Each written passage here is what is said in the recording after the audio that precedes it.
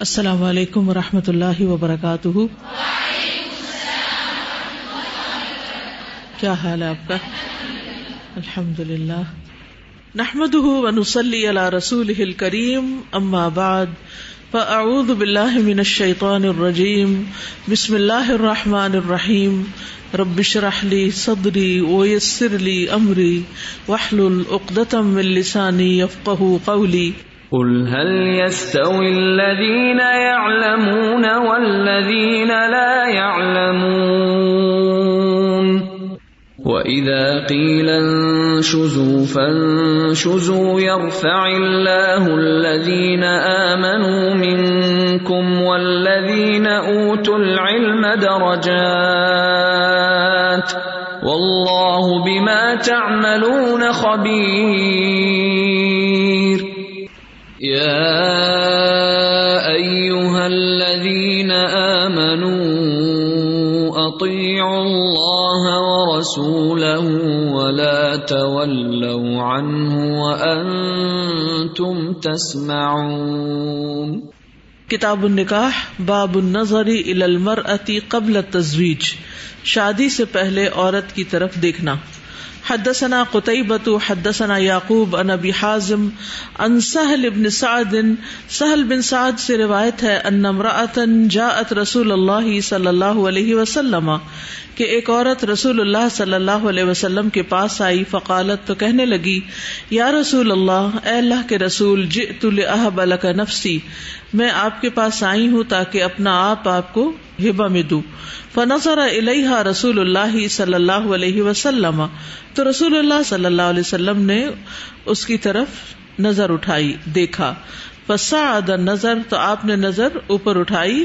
وصببہ اور اچھی طرح اس کو دیکھا. ثم طأطأ رأسہ پھر اپنا سر جھکا لیا. فلما رأت المرأة پھر جب عورت نے دیکھا انہ لم یقض فیہا شیئا کہ آپ نے اس کے بارے میں کوئی فیصلہ نہیں کیا.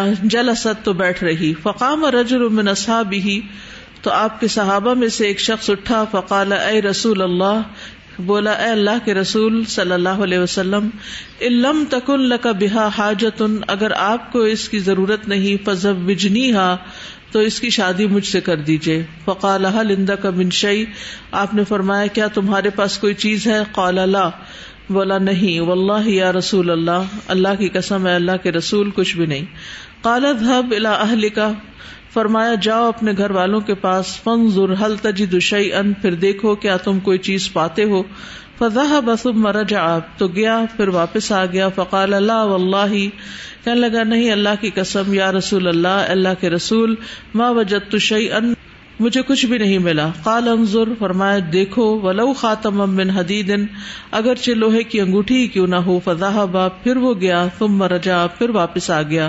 فقال لا واللہ یا رسول اللہ ولا خاتما من حدید کہنے لگا نہیں اللہ کے رسول اللہ کی قسم لوہے کی انگوٹھی بھی نہیں ہے. ولکن ھذا ازاری لیکن یہ میرا تہبند ہے. قال سہل کہنے لگے ما لہ رداء کہ اس کے پاس چادر بھی نہیں تھی. فلہا نصفہ تو اس کے لیے آدھا ہوتا یعنی کم از کم چادر ہی وہ اس کو دے دیتا. فقال رسول اللہ صلی اللہ علیہ وسلم تو رسول اللہ صلی اللہ علیہ وسلم نے فرمایا ما تصنع بازارک تم اپنے تہبند کے ساتھ کیا کرو گے؟ ان لبستہ اگر تم اس کو پہن لو لم یکن علیہا منہ شیء تو اس کے لیے اس میں سے کچھ نہیں بچے گا. وان لبستہ اور اگر اس عورت نے پہن لیا لم یکن علیک منہ شیء تو تمہارے لیے اس میں سے کچھ نہیں ہوگا.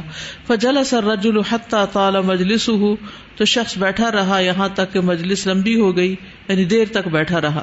ثم قام پھر کھڑا ہوا. فرآہ رسول اللہ صلی اللہ علیہ وسلم مولیا تو رسول اللہ صلی اللہ علیہ وسلم نے دیکھا اس کو کہ منہ پھیر کے جا رہا ہے. فامر بہ تو آپ نے اس کے بارے میں حکم دیا.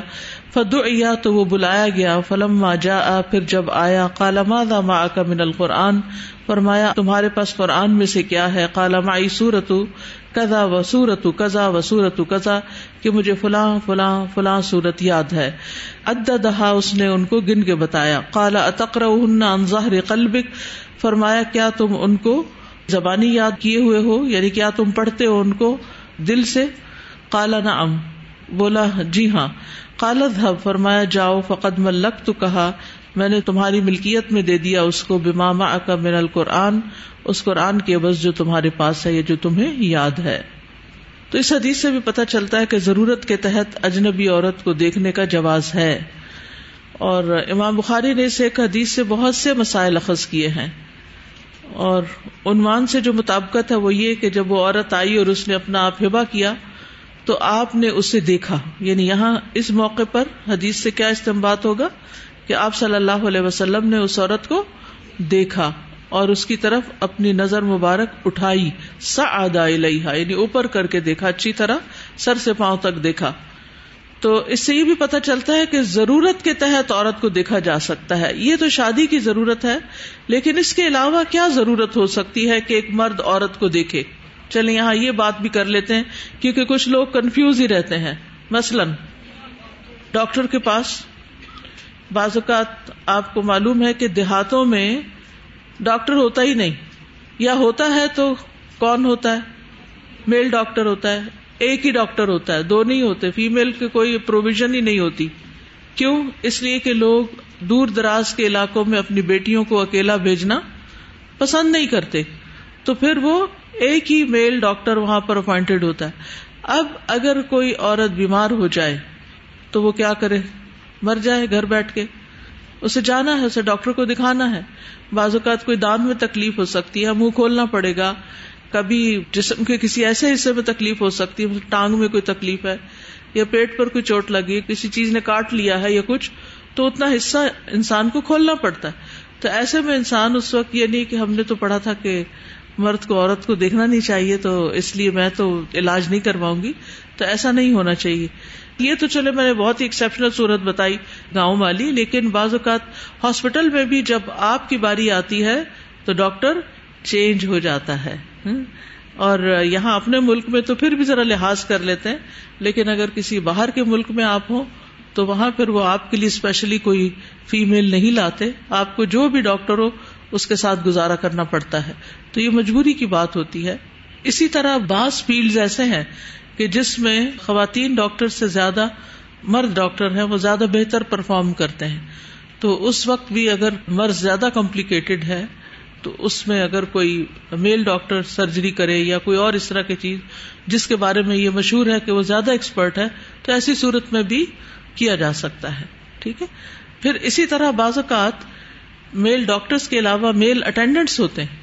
مثلا فیمیل نرسز ہوتی ہیں. اب اگر مریض کو سائڈ بدلوانی ہے، مریض کو شفٹ کرنا ہے، تو عورتوں کی تو کمر ٹوٹ جائے بیماروں کو اٹھاتے اٹھاتے.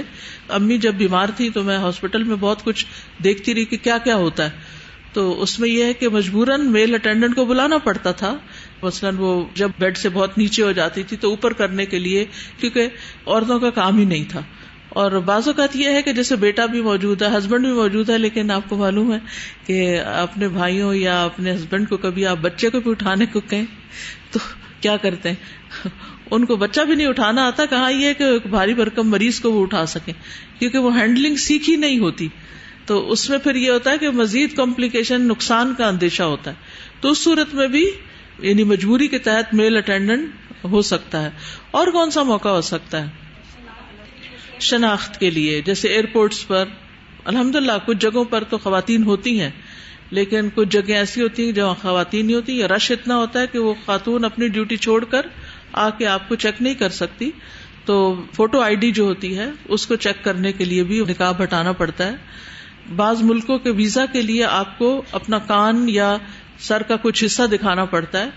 بعض جگہوں پر ایکس رے مشین سے گزارتے ہیں، اس میں چوائس تو ہوتی ہے، لیکن بعض کیسز ایسے ہو سکتے ہیں کہ جس میں وہ چوائس نہ دیں. تو یہ تمام اضطراری صورتیں ہیں. لیکن بلا وجہ غیر محرم عورت کو دیکھنا یا پھر اس کی تصویر دیکھتے رہنا یہ منع ہے. اس کے لیے قرآن مجید میں حکم ہے، قل للمؤمنین یغضوا من ابصارہم ویحفظوا فروجہم، کہ مومن مردوں سے کہہ دیجئے کہ وہ اپنی نگاہیں جھکا کے رکھیں اور اپنی شرمگاہوں کی حفاظت کریں. جی تفسیر میں یہ آتا ہے جیسے کہ حاطب بن ابی بلتہ جو خط دے کر جس عورت کو بھیجا تھا، تو وہاں پر بھی کہا گیا تھا کہ خط اس نے بالوں میں چھپایا ہوا تھا کہ اگر تو نہیں دے گی تو ہم تجھے ننگا کر دیں گے. تو یہ بھی ہمیں ملتا ہے. اسی طرح انویسٹیگیشن میں بھی یہ ہوتا ہے کہ عورت کو اگر مرد انویسٹیگیشن کر رہے ہیں تو یہ صورتحال پیش کی. اس طرح کی صورتوں میں کبھی کبھار ایسا موقع آ سکتا ہے. جی استاذہ، اور کہاں پہ جو ہسپتالوں میں لڑکیوں کو اپنے ستر کو یا اپنے آپ کو کور کر کے رکھنا ہے، تو آج کل استاذہ اس طرح کے جو بچے کی پیدائش ہے نا، اس میں یہ جو ڈاکٹرز ہیں ہاسپٹل میں گائنیکالوجسٹ ہر لڑکی کو سیزیرین بتا دیتی ہیں. اس کا ریزن کیونکہ مجھے ماشاءاللہ بچوں کے پیدائش کے سلسلے میں یہ کافی سارے بچوں کے یہ دیکھنا پڑا، کیونکہ وہ خود 3 4 ہاسپٹلز میں مصروف ہوتی ہیں، تو وہ کمرشل ایک کام بن گیا ہے. تو وہ کہتی ہیں بچے کے ناٹ ہے، باقاعدہ اس چیز میں جھوٹ بولا جا رہا ہے. اور ہم مائیں جو ہیں جو ساری زندگی اپنی بچیوں کو چھپا کے رکھتی ہیں کرتی ہیں. جو آپریشن تھیٹر ہے اس میں نے دیکھا ہے کہ سویپر تک گھسا ہوا ہوتا ہے. اینستھیزیسٹ آ کے کمر پہ جو ہے وہ لگاتا ہے، اینستھیزیا دیتا ہے. پھر وہ اس میں مرد بھی گھسے ہوتے ہیں، عورت کا سارا نچلا حصہ ننگا ہوتا ہے. اور اس سلسلے میں میرا اپنا یہ تجربہ ہے کہ میں نے کوشش کی، دعا کی کہ میری بچیوں کا یہ ستر اس طرح نہ کھلے.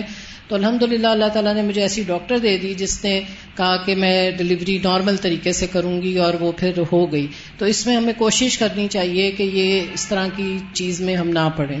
جی، اور اس کے لیے یعنی کہ پریگننسی کے دوران ہی اتنی واک، ایکسرسائزز، فوڈ اور چیزوں کا خیال رکھنا چاہیے تاکہ نارمل طریقے سے ڈلیوریز ہو سکیں.